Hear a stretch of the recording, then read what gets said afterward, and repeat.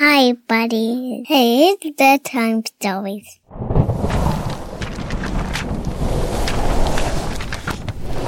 Seven. Dirty-faced cats. The deepest nostalgia I consistently experience comes from memories of watching Unsolved Mysteries at the age of 10, while at my grandmother's little cottage house a few dark streets away from the sandy shores of Georgian Bay, in a magical place up here you've probably never heard of, Wasaga Beach. A creepy little Canadian town, one of those that floods with tourists during the summer and is left desolate through winter. A place of secrets that will always be kept as they're now forgotten, along with their keepers. A place where to step out at night from your home or rental for a walk and a smoke under the glow of orange street lamps and into the maze of trees that line every numbered street seems intrusive somehow. The place is haunted by the sound of waves crashing and wind roaring, forces that dominate the vast and disconcerting din always sweeping over town from the bay. Wasaga, a word used by Algonquin Indian scouts to warn each other upon seeing Iroquois raiding parties approaching. It feels ancient and brooding there, a powerful place insulted by an artificial breed of society, swallowing man, woman, child, whatever it can in the choppy summer waters, ripping vehicles off the road during the harsh, persistent winters. And did I mention the cats, psychic things with no home, showing up in the strangest of situations as if to take note, to pass on some seemingly innocuous piece of information to another realm. Cats. Stray cats, mainly. Love them, hate them, but it can't be denied that there's something enormous about a dirty-faced cat. Anyways, the television would wash us in the greenish glow of Unsolved Mysteries most Saturday nights in Wasaga, making it feel as if the program had enveloped the dark living room. Maybe even the entire house, judging by the way the shadows would slither up, down, and around the hall in my periphery. Commercial breaks were welcomed, serving as a snapping of the spell only the voice of men like Robert Stack can conjure. Grandma would rise from her rocking chair and offer tea. Dad would scoff as he'd follow her into the kitchen in search of more chips, making Leroy and I laugh all the while by teasing her to get us a real drink, returning to refill our cups with ice and pop, mock-ducking her return fire as he did so. And then, back to the program, like being plunged underwater in Herb Baumeister's pool. That brand of true crime story is always the most disturbing. To think that some of the mysteries we all learned of from that show, many of them, to this day remain unsolved, and as the years continue to pile on, the more likely it is they'll stay that way. They drift further and further from collective memory, like the secrets of little places. Of course, there are exceptions, rare cases where society becomes attached to a crime, adopts it as morbid pop culture, and refuses to let go. Those cases, whether they become solved or not, at least stay in the light. There is nothing more disturbing than the thought of someone being violated, murdered, then effectively erased. So many horrible things have happened to people and remain unsolved, and those responsible, assuming they have no conscience, completely got away with it. They just took what they wanted, laid waste to their victim, and kept on moving, kept on saying good morning, afternoon, and evening to the neighbors, and maybe even good night to a few more victims, before their own time here was up. If there's one thing I've learned about true crime, it's that the public's attention span is a fickle thing, that a staggering number of cases go unsolved and are soon forgotten, which, as a result, means our society is rife with thieves, arsonists, rapists, killers who never paid, never will pay for their crimes, at least in this life. Private perps who hold their dark secrets like mental trophies that they polish through the act of simply bringing them to mind. It's an infuriating thought, a hard truth that we sometimes receive respite from when a boogeyman such as the bumbling BTK or the forever elusive original Night Stalker is exposed. But how rare is that? Tonight we'll be doing something rare ourselves for this spooky season of Halloween. We'll be covering a case you've most likely never heard before, because it is of those forgotten. Halloween-centric crime is embarrassingly overdone, as this is an exciting time in the world of true crime podcasts. Though it shouldn't be. This may sound a little strange coming from someone like me, but I'm uncomfortable with celebrating murder, with giving it a time of year to feel good about itself. That being said, I love the fall, and stories involving death seem to suit it well. Fall is death, after all, but necessary, natural. The following Dead Time story is anything but. To me, it's just old, sad, hopeless, disturbing, and I'm ashamed to say it, above all, makes me feel melancholic, nostalgic. The spell likely never broken by those commercial breaks, after all, only given time to seep in deep. I can't help it, I'm a child of unsolved mysteries, of the Twilight Zone, of Anne Rice and Stephen King, a strange little dirty-faced cat, like many of you, some stranger and dirtier than we're ever likely to admit. October 31st, 1958, 7:45 p.m., Chattanooga, Tennessee, Halloween night. Rossville Avenue seems nearly deserted compared to the rest of the city. The stretch of homes that line one side of the road face empty fields, train tracks, and the odd industrial building, making this maybe an unpopular destination for the pillaging that's just beginning to settle down elsewhere, as a bright moon above settles in. 21-year-old Price, a.k.a. Buster Stevens, appears puzzled, standing on the porch of his house, number 1930. This is his mother-in-law Myrtle Morgan's home, truth be told, but he does live here with his young wife and kids, on the second floor. They must still be out trick-or-treating, he assumes, as his third succession of knocks fails to gain him entry.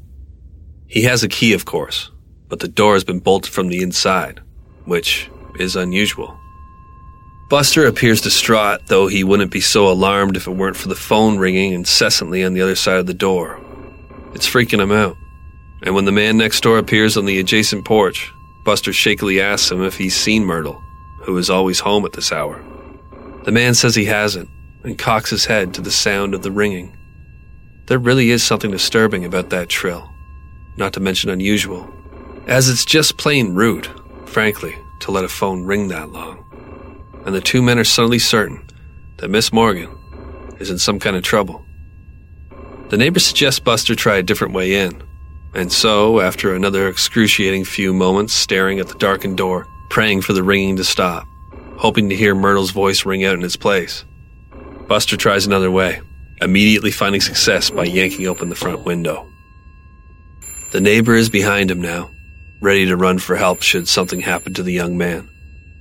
The two are completely unnerved, maybe because of the season, but more likely because something truly does not feel right here. And of course there have been a few attacks recently. Buster climbs in and calls out, but the usually bustling home seems guilty and mute, like a dog gorged on garbage. He makes his way to the phone that's just inside Myrtle's bedroom and finally silences it by lifting the receiver to his ear. Hello? Buster. He recognizes the voice, one of Miss Morgan's friends. Yes, this is Buster. What's wrong, ma'am? The woman seems frantic. Is Myrtle okay? I was worried. I called the police. Buster, now even more disturbed, tells the woman he doesn't know where she's at, that he had to climb in through a window as the front door was bolted. There's a moment's silence at this. Then, the caller whispers, in a way that feels like a scream. Buster, I think there's someone in the house. 15 minutes earlier, 57-year-old Myrtle Morgan had been enjoying a rare moment alone in her home. Her son, on leave from the military, had taken her two youngest girls, 13 and 9, out to ice skate. The grandkids were with their mother trick-or-treating, and their father, Buster, wouldn't be home till around 7:45. So Myrtle picked up the phone in her bedroom and called up a friend from her gardening club.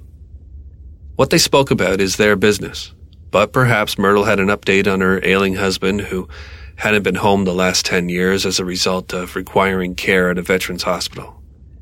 He had some issues still, even 30 years past his discharge from the service following World War I, and Myrtle had become matriarch as a result.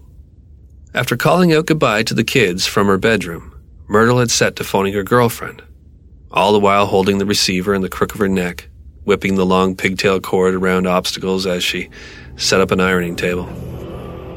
Moments after her 3 children had exited, a shadow from the sidewalk abruptly turned and quietly made its way up the porch steps of 1930 Rossville. It must have been waiting for this opportunity, as the timing was perfect. The creature then entered the home and secured the sliding bolt behind it with a free hand. The other clutched an axe handle. Myrtle, sensing movement elsewhere in the house, interrupted her conversation with this exact quote shared later by her girlfriend. Oh, wait a minute. I hear a noise. I think it's Buster's little dirty-faced cat. One sec, dear. The friend, who later refused to be named out of fear for her own safety, then listened as Myrtle walked down a hallway, to never return. After about 5 minutes, Myrtle's friend became somehow certain that something was wrong.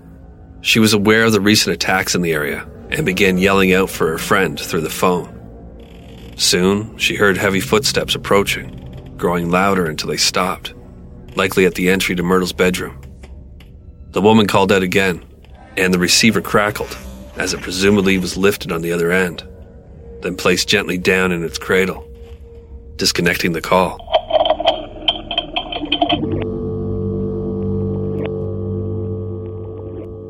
Terrified and absolutely certain that someone had just broken into Myrtle Morgan's home, the unnamed woman called the police, then called back her friend Myrtle, standing hypnotized by the hundreds of rings that, as you already know, eventually summoned young Buster to the line.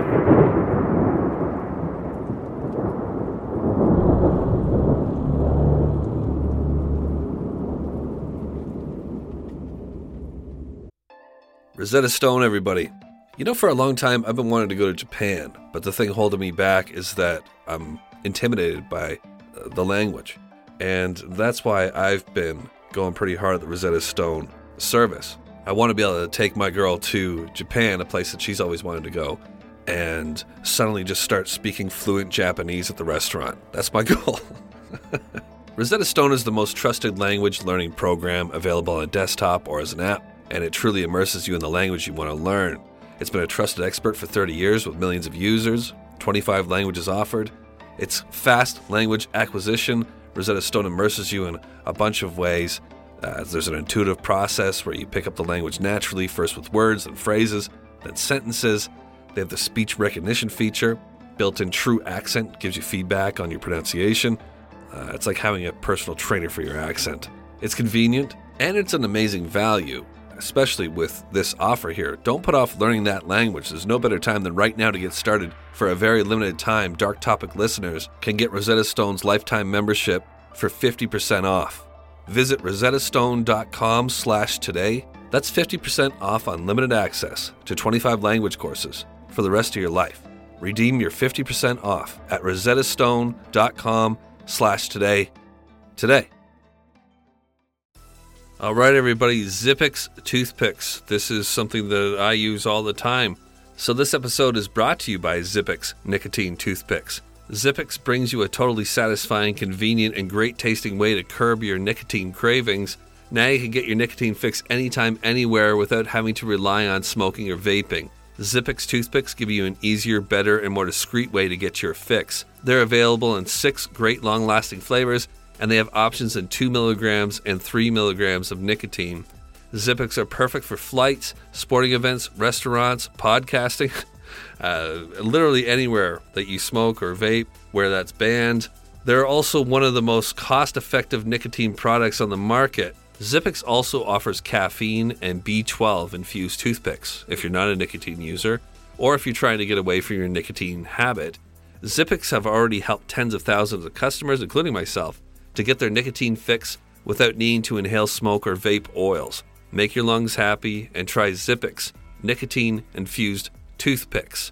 So ditch the cigarettes, ditch the vape, and get some nicotine-infused toothpicks at zippixtoothpicks.com today. Get 10% off your first order by using the code DARKTOPIC at checkout.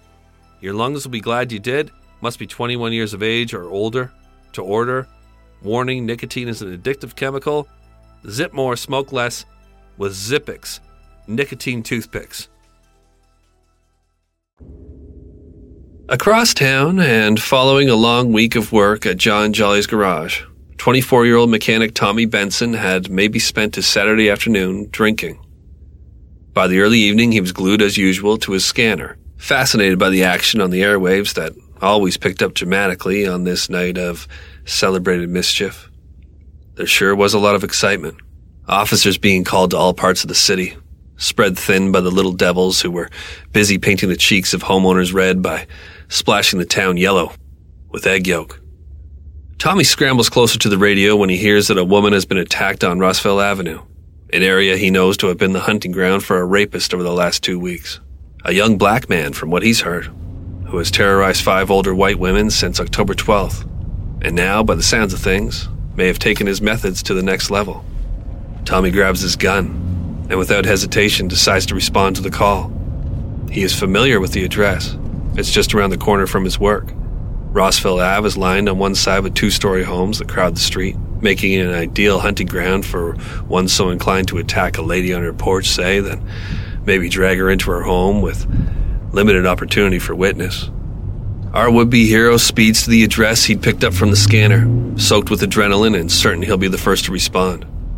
The mechanic does not consider for a moment the possible consequences of anointing himself a volunteer lawman, but he's too wrapped up in the information he's collected from the scanner. A young man named Buster had come across his mother-in-law on the kitchen floor, apparently. She was in rough shape by the sounds of things, and Tommy Benson was now hell-bent on finding whoever had done this.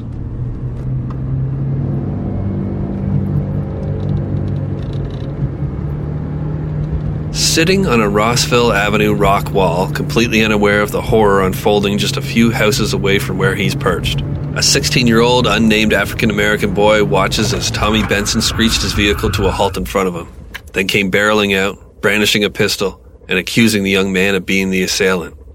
Confused and frightened, the kid took off running, with Benson close behind, through the backyards of those living on Rossville Avenue, plenty of which were on high alert following the recent attacks. Myrtle Morgan's direct neighbor, Miss Flossie Rogers, was in her backyard with her sister when the boy who fit the description of the local predator went flying past them, jumping fences. When Flossie saw Tommy Benson was in pursuit with a pistol, she cried out, "Shoot him! Shoot him!" And Tommy would have, had the boy not heard the frightening demand as well, and veered back out to the street, finally finding safety in the presence of police cruisers that were now screaming into the neighborhood. Safety. That word, I suppose, is an exaggeration when it comes to this for the boy. Tommy Benson screamed out that he was the wanted rapist, prompting the rough arrest of the kid beside a passing train. The scene was absolute chaos, but thankfully, in the end, the boy was let go, and that greasy young cowboy, Tommy Benson, was justifiably arrested himself for his stupid and reckless behavior. Flossie was given a pass.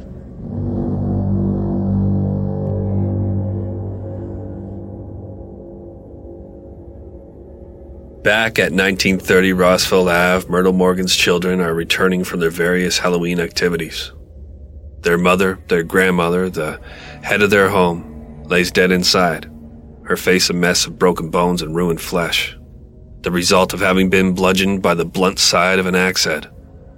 Her skirt has been left pulled up in some attempt at molestation or rape once she'd been subdued, but the perpetrator had been forced to flee out the back door when Buster had returned and tried to enter the front entrance, finding it locked. And that's all we know. It's the best we can do. A story gleaned from a clutch of old newspaper articles, over 60 years old. This is the way of things sometimes. You'll read of it in the paper, hear tell of it on the nightly news, and eventually, if there are no leads, no suspects, something else happens. Maybe something even worse. And then a crime actually gets solved and the world seems right again. Though it isn't. It never is. I am helpless to imagine that the little dirty-faced cat that Myrtle had spoken of jumped down from the porch to greet the kids that fateful Halloween evening in Chattanooga, Tennessee. Surely it had been an eventful night for the little scamp. He'd witnessed vampires, princesses, ghosts, goblins, and now policemen. Earlier, a greasy cowboy brandishing a real-life pistol, and before that, a shadow man that had done something to Mom. It's confusing, but sure exciting, this Halloween of 58, for Buster's little dirty-faced cat. It looks up through strobing red and blue light at its sobbing humans, some dressed in odd costumes that make this scene impossibly more surreal. Then the cat takes to cleaning blood from its paws, the only image ever taken of the unknown killer washing from the feline's mind and transmitting to some other space with each swipe of its prickly tongue.